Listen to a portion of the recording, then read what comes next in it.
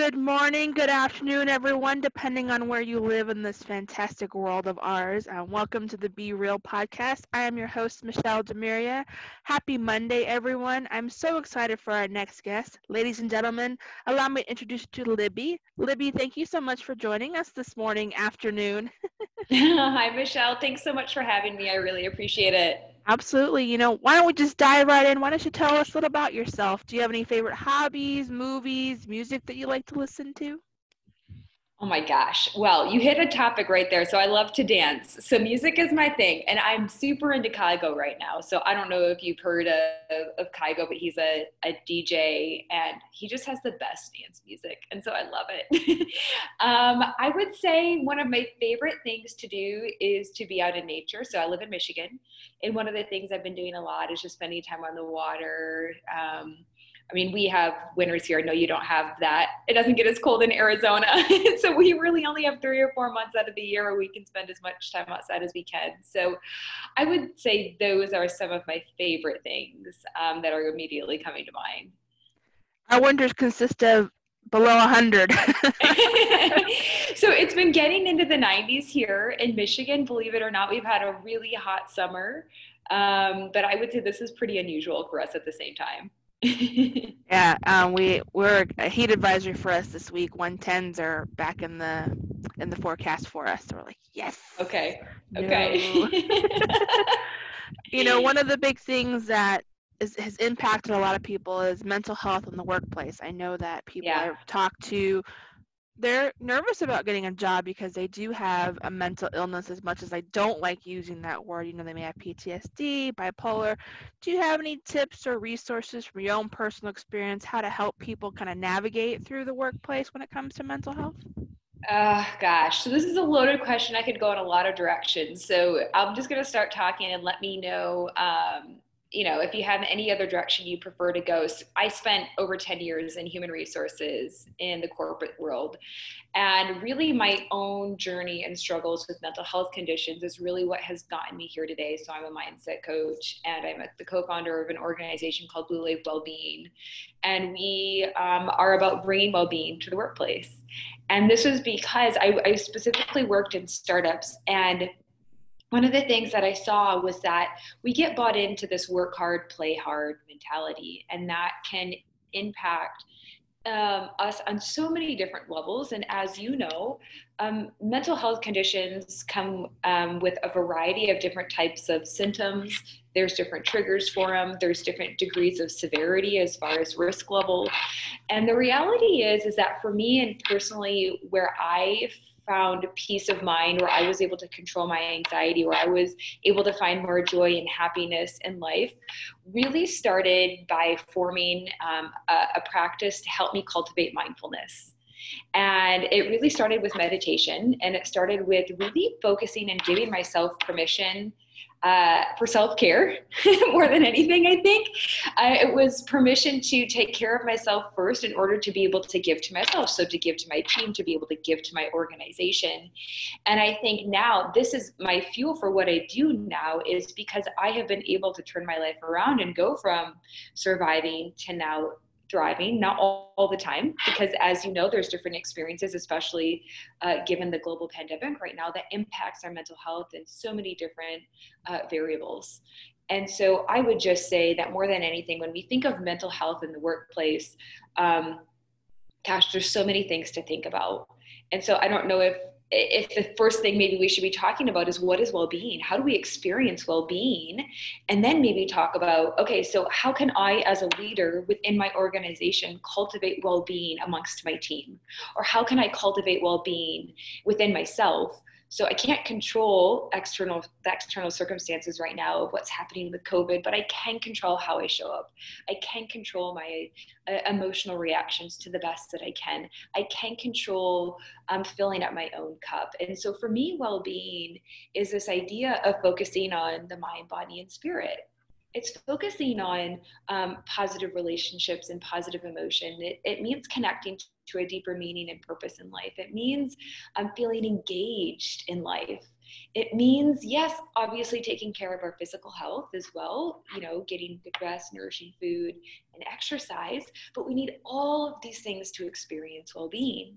And so I think when I think of the workplace, a lot of workplaces are really good at offering benefits within the wellness space. So wellness for me is like physical health. So we give gym memberships, we have vacation time, where obviously people are working from home, so we're equipping them with the tools in order to do that. Maybe we bring in, we have healthy snacks in the office, but we're really missing this piece around well-being, which is how can I give my employees or create a culture to help my people thrive by giving them the life skills that they need to feel good.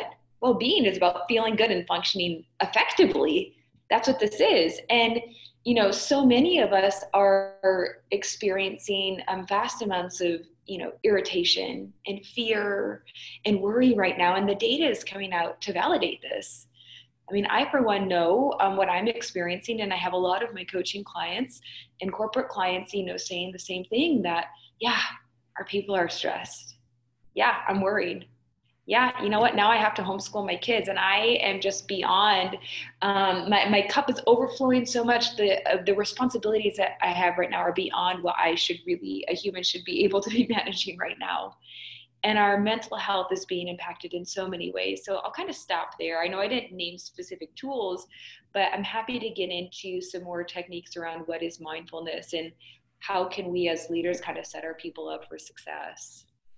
Those are really good. And like meditation I hear is really good, but for some of us, like for me, I can't do meditation because of my back. I had back surgery, and so I have to be really careful with movement, and I'm about ready to have my second back surgery in the next couple of years. What are some other ways we could, really kind of get grounded without maybe doing meditation? Or are there other form of meditations that we could do if we can't do all the different, poses and positions and things like that? I love your question. Okay, so this is when I can totally geek out on just the idea of meditation. So meditation for me is a form of mindfulness, and mindfulness is simply a way of being. And meditation, you can really meditate anywhere. There's thousands and thousands of techniques. You could be in a sitting meditation. You could be lying down in meditation. Just don't fall asleep when you do it. You could be doing a walking meditation out in nature. You could be sitting in a chair, listening to the waves. So meditation is just a tool to help us remember the silence that is already there. So we have 60 to 80,000 thoughts a day. So meditation is not about completely quieting the mind. It's not possible, but it is about experiencing the silence that already exists within us. And so we might even have that just for a split second. But the power in meditation is that it teaches us to break up thinking patterns, habitual ways of acting that might cause suffering. So when we can sit down and just focus on our breath, you could do a simple breathing exercise where you breathe in for 4 seconds, hold for 4 seconds, breathe out for 4 seconds, and then just kind of sit there in meditation, and maybe you continue to focus on the breath, or maybe as you're sitting out in nature, you're just trying to identify all the different chirps of the birds, maybe even. That could be meditation. So meditation doesn't mean necessarily that you're sitting in a lotus position. That would be with your legs crossed like a pretzel and your hands sitting out in a mudra. So for me, most of the times when I'm meditating, I'm just sitting in my chair. My hands are comfortably resting. My feet are flat on the ground. And I might even put a pillow. A pillow would be a great way to support your back in meditation. And the beautiful thing about meditation is science is showing us that you only need, 3 to 5 minutes a couple times a week to receive benefits. So it doesn't have to be that much time. So that's for me kind of what meditation is. And there are, you could go on apps like Headspace and Insight Timer. Deepak Chopra and Oprah Winfrey have a great 21-day meditation experience app. That's an amazing resource. And these are all guided meditations. Other tools to experience, well, I would say, let's talk about mindfulness practices specifically. So other mindfulness practices could be simply, maybe you're standing up, you're at work, and you're transitioning between meetings. And maybe it's just taking a couple of deep breaths. That could be mindfulness, because you're stopping the thought patterns, you're breaking them up. and you're just allowing your body to return to what I call homeostasis, or like this restful awareness, where it gets to experience a couple of seconds or minutes maybe of just a little bit more peace of mind. Journaling is another really amazing way to experience mindfulness. You could just sit there and kind of, journal, what am I grateful for? Or what brought me joy today? Or how did I show up for my team today? How did I show up for my family? There's, amazing resources out there with different journaling prompts. I would say, mindful eating. So my trick is trying to help people find ways to bring mindfulness into things that they're already doing. So mindful eating is we usually eat a couple of meals a day. So turning off the music, removing all distractions, leaving your phone in another room, eating with the TV off, and just taking in all of the scents and the aromas of your food, and, chewing slowly and feeling the textures of the food in your mouth. That's mindful eating. I even joke that I do mindful toothbrushing because I'm one of those people that runs around, usually like starting the coffee pot, organizing something in the bathroom while I'm brushing my teeth. So again, mindfulness, it's about finding ways to bring mindfulness into things that we're already doing. And these have major benefits for helping to reduce like anxious thinking. It helps stop rumination. It helps us stop when we start catastrophizing. It can help remind us to be in a space of non-judgment when experiences happen. So mindfulness is simply just, being aware on purpose in the present moment, non-judgmentally. And meditation is a form of mindfulness. There's a couple of tools that people can use just to support them. And again, these are things that we've all heard of. Sometimes when I'm teaching, people are like, oh, I'm doing this. I'm like, yeah, but are you doing it and putting all of your focus on this one thing? Because most of us are multitasking. So I used to be a chronic multitasker, and I do believe this is one of the things that led to my mental health condition, was this idea that I had to do more. I was sitting at my computer, typing, eating, listening to a podcast, trying to talk to the person across from me, and then doing all of these things at once. And I know that's how most of us are operating our lives. And so when we are practicing mindfulness intentionally, it's about cultivating awareness on one object, one experience in this present moment, and being fully there for that in order to reap those benefits. And you're right, because as entrepreneurs, we always are wanting to push the envelope, continue to work 40 to 80 hours a week, it feels like. And I think even now with COVID, we're all home. And so we don't have our routines anymore of getting dressed, taking a shower, brushing your teeth, putting your work clothes on. Some still do that, but I know a lot of people just end up in their comfy clothes, And is there any resources of how to help people kind of still be in their routine to help them kind of de-stress when they're at home, because they're in their comfort zone in a sense, so that they feel like they can get more done? Listen, I think my morning routine is the thing that sets me up for the day. When I don't start my morning with my specific routine, then that can throw off my day. So I think it's really important to actually have a routine, in your day, not to be so rigid with it that if things come up, life happens. It's okay to sometimes get off of that, but to cultivate awareness to get back on track. So this is what my morning routine looks like, just to give you some ideas. So I get up and I'll usually meditate before I go for a run.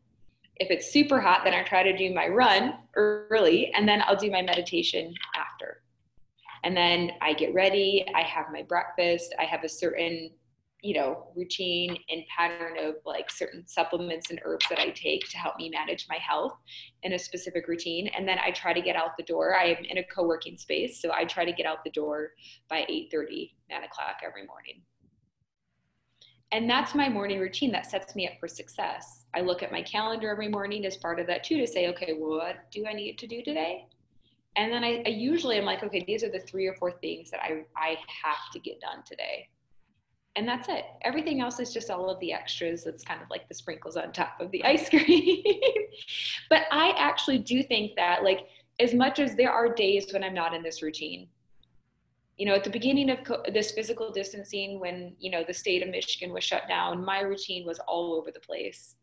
I was in a state of fear along with everybody else. But what really helped me stay centered and has gotten me to feel grounded and to feel this inner peace again is my mindfulness practice, is having a routine, is setting boundaries on, boundaries not watching the news, boundaries on these are the things that I will eat, boundaries on who I'm spending my time with right now.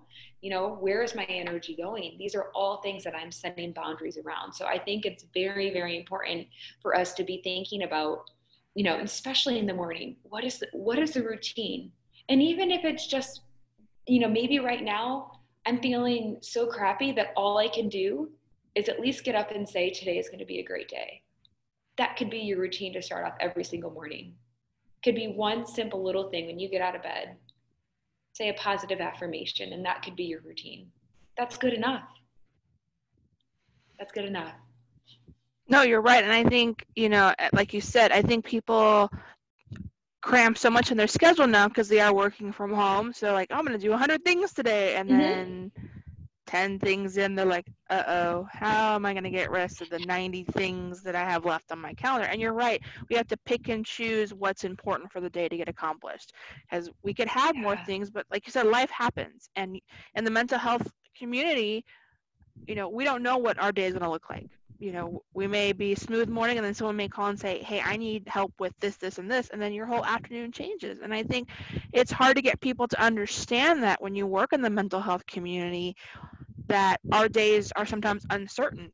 And what's a good way to get people to understand your workplace? Okay, my day may change. Please know that you're still important and your tasks are still important, but also know I have this other hat that I have to wear as well.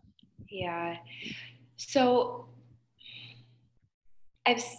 I want to share a short story about my experience as a manager, dealing with my own condition, and then also working with somebody that had opened up to me about their mental health condition.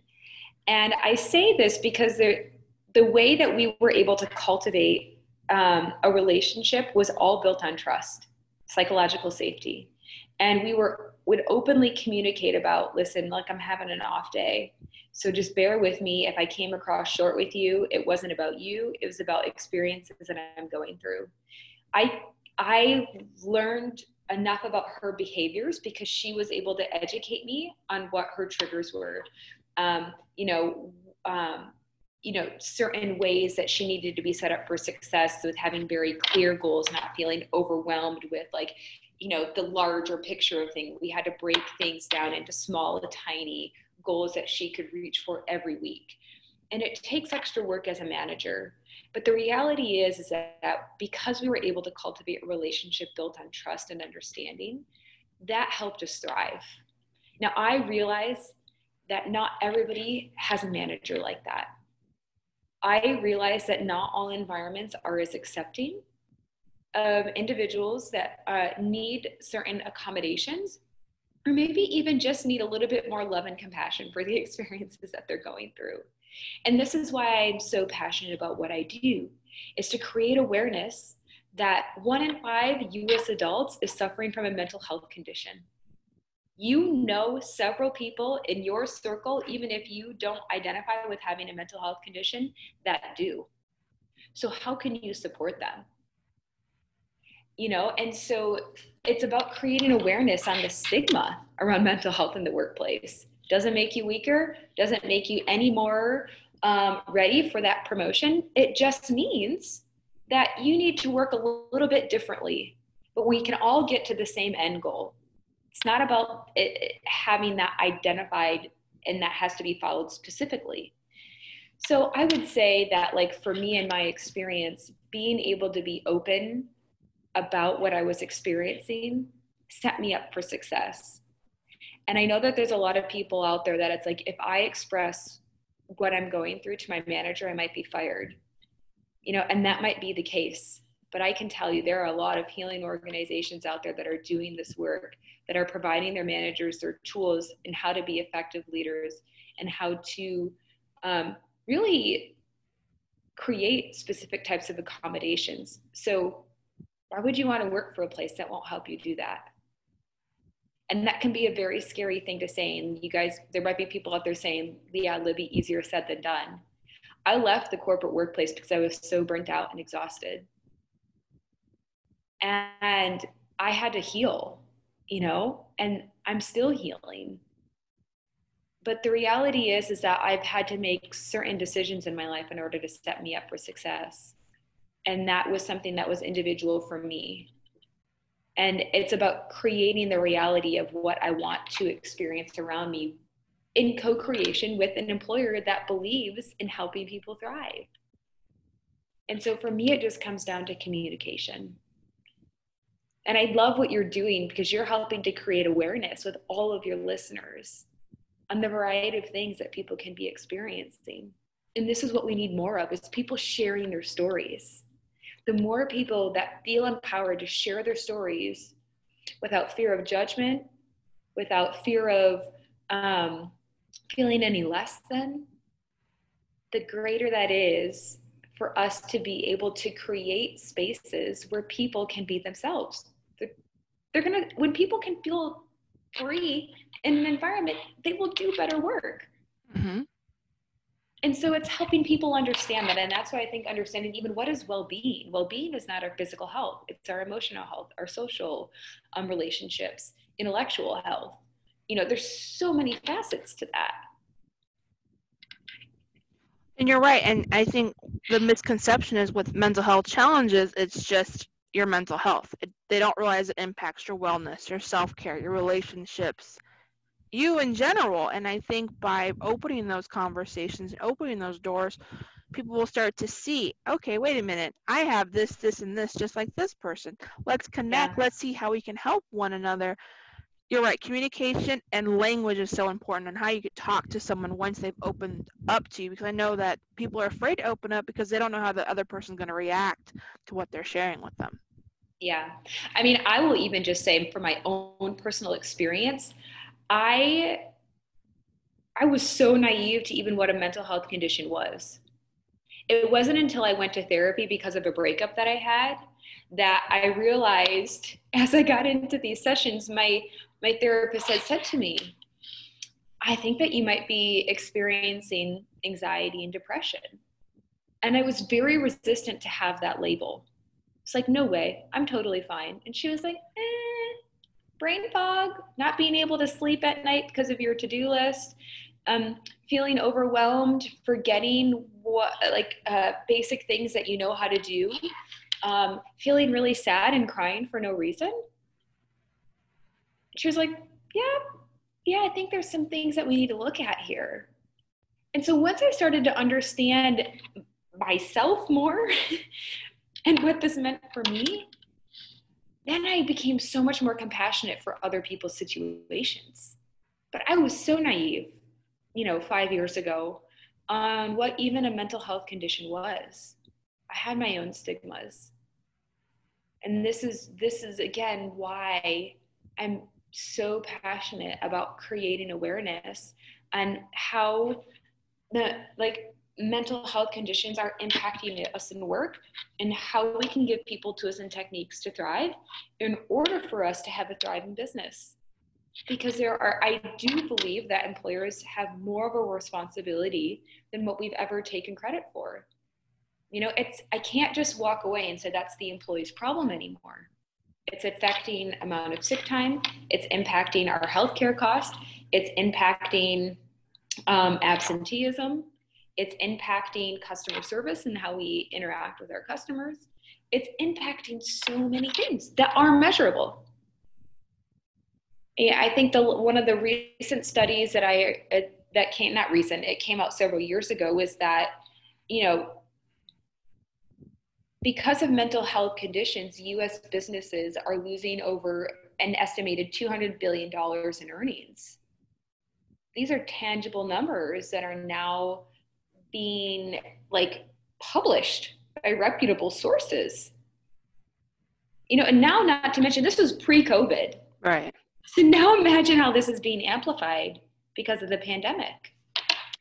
I shared on my couple episodes last week that I had taped that I read an article that 75,000 people will either die by suicide, alcoholism, or opioids as a result of COVID-19. 75,000 people, because Yeah. we're at home. A lot of us are scared of the uncertainty of what's going to happen next, and we're not having those conversations about mental health and COVID. It's how do we find a vaccine? How do we survive financially? But forgetting the impact it has on us mentally right now, because we're home and it's like we Mhm. don't get to see our friends, our family. The closest is a Zoom meeting or FaceTime or whatever type of technology you have, but it's not that human interaction anymore. Well, I do think so. I do think that at least some of the information I've been privy to is getting at least attention to the fact that like our mental health is being impacted. You know, there was a study by Qualtrics that came out about how COVID-19 is impacting the workforce. There was also a study done by the Wellbeing Lab that released some amazing data. I have some of it in front of me here. You know, some of the things they showed, and this was all, I think it was taken in March and just published in May. I think it was the month of March when this was taken. And it said, their study said, this is from the Wellbeing Lab, 84% of US workers reported that their levels of struggle have increased since the start of 2020 with their mental health. And that a lot of this is due to people feeling worried and anxious about losing their jobs. So a lot of it is like this financial stress. You know, and then there's, you know, they said that only 13% of American workers said that they were consistently thriving. 13% of people feel like they're thriving. Like, that's ridiculously low. You know, and then they said 2 out of every 10 workers feel safe to share their struggles at work. So that's the other problem, is that what we're talking about is that people don't feel safe to even be able to address with their managers that they're feeling like crap. That's a problem. That's not cultivating psychological safety within a workplace. And that impacts, look at all the conversations around diversity and inclusion right now. You know, this is all connected. It's a web of connectedness. So by focusing on our personal well-being, because we know we can't control anybody else outside of us but ourselves, but if we can focus on cultivating our well-being, it has like this multiplier effect. So you know, think about times when people have walked into a room and they look angry, they look very reactive. You're like, ooh, bad energy. Don't want to interact with that person. Versus somebody that walks in the room with like grace and ease and they have a smile on their face and they just, you're like, oh, I want to be around that person, right? We can sense that within seconds. So when we focus on our well-being, we give other people permission to do the same. And it's like contagious. So part of what I like to share is, yeah, there's things that we could ask employers to be doing. There's a lot of things that we would like our managers to be doing differently. But at the end of the day, it starts with the inner work. We have to be able to look at ourselves and say, where can I grow and expand and transform in my emotions and feelings and reactions and limiting beliefs in order to experience, you know, this fullness of life that we want to experience. Because then once we start feeling differently, it's like the world around us just kind of starts to change. And it just starts with tiny habits. I know some days, you know, there are days where I just feel like I can't even do anything. But at the same time, I am doing something, because if I say I can't do anything, but I am going to take 5 minutes to meditate and breathe, that's something. That's nourishment for myself in that moment. And those are the little things that can start to, you know, rewire the brain so that we prioritize these nourishing habits. And over time, we can cultivate awareness of, oh, that's anxiety, that's racing mind. Oh, I have brain fog. That means I might need a little bit of self-care right now. So instead of, you know, going out with friends tonight or running all of those errands, I'm just going to stay home and take care of myself. Do you think part of the reason why it's so hard for people to take care of themselves because they don't get the support from the ones closest around them, like their friends, their family, their significant other, which can end up kind of leading to them having the negative impact of not taking care of themselves because they feel like they don't have anybody around that's helping them through the good and the bad? So it could be. Interpersonal relationships are the number one predictor of well-being. So social relationships are very important. But you don't need anybody to give you permission to take time for self-care. So I think that's something that we have to learn, is that we've been conditioned to think that if we take care of ourselves, it's selfish. And I'm speaking from experience, but the reality is that self-care is an action that I need to take for myself. Nobody else can give that to me. So it's setting boundaries for myself. It's having healthy and nurturing relationships for sure, but self-care starts with me. I do think that there are ways to set ourselves up for success by, having supportive environments. But I also think that it's really about our individual journey with that, and we have to say yes to nourishment. So then, in a way, it's kind of like two-sided. It's like, yeah, like it feels really good to be supported by others and to have that support, but at the same time, I don't need somebody to tell me or to practice meditation with me. I don't need somebody to, just sit with me and just be and maybe listen to calming music. I can do that on my own. So I think it's both. A balance between the two. You got to take care of Yeah. yourself, and then you got to have the good relationships, but most importantly, it's taking care of yourself. It's retraining your brain in a sense to know that it's okay to say no. I'm going to stay in tonight. I'm going to just decompress. I'm going to turn my phone off for a couple of hours and just focus on me and how I'm feeling on the inside. Yeah, for sure. You mentioned a little bit about your organization. I'd love to hear more about it and, how people, is there a way for people to get involved in it, or how does it work? Yeah, so I'm the founder of Blue Wave Wellbeing, and we focus on working with organizations to bring playfulness and a playful mindset and a playful spirit into the workplace in order to enhance well-being. So I think the one thing that my co-founder and I learned in our journeys is that we got caught up into this hustle and bustle of life, of being very like, this is how we get from point A to point B. We wanted our lives to turn out perfectly so everything would have a plan. And we totally took the fun out of life. And so what we want to teach people is, how do we show up with a playful mindset, with a playful spirit? When challenges and setbacks arise, how do we respond to those? How do we show up in a way where we can cultivate well-being by being a little bit more compassionate and being a little bit more flexible in our mindset? So that's basically what we teach and what we work with organizations to do. So we actually just recently rebranded. So we're working on our website, but the website will be bluewavewellbeing.com, but blue is spelled B-L-U, so it's B-L-U wavewellbeing.com. And then we're on social media, so Facebook, Instagram, and then LinkedIn as well, where we're publishing a lot more articles and things like that around well-being in the workplace.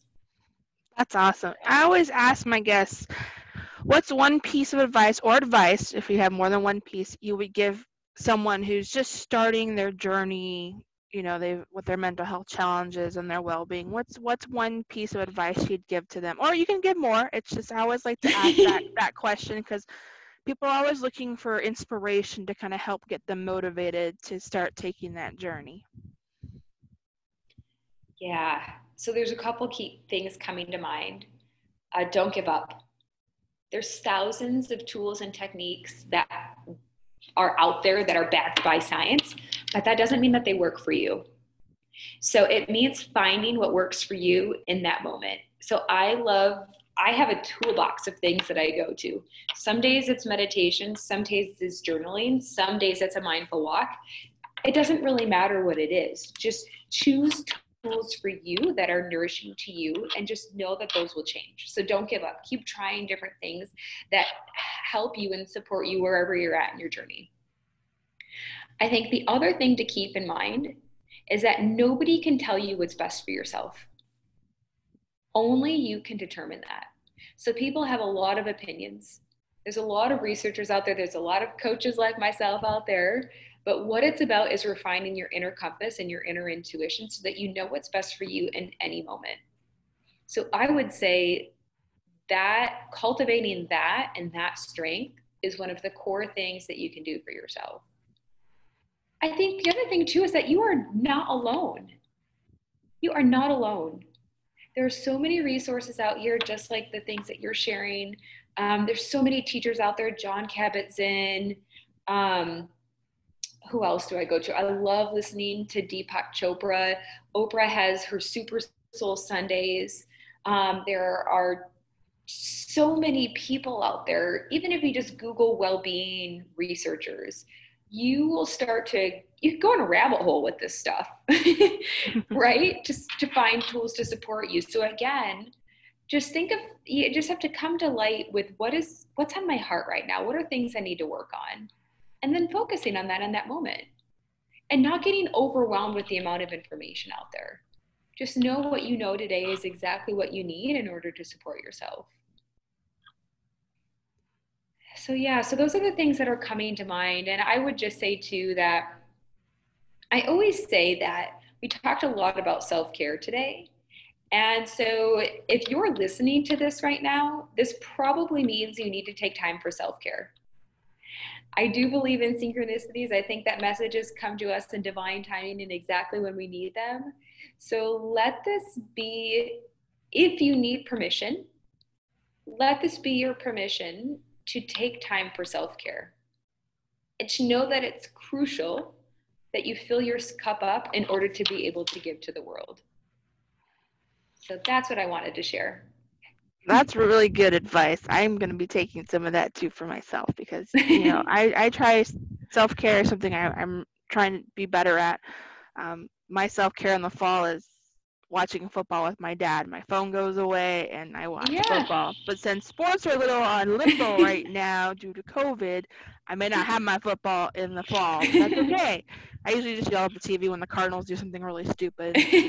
That's my self-care is yelling at the TV. Hey, you know what you could do though is you could watch replays of all the games that they win, and then you'd be super excited all the time. There you go. I try to find different things to do. I always look forward to the fall because I have football and I get to yell at the TV and it's great.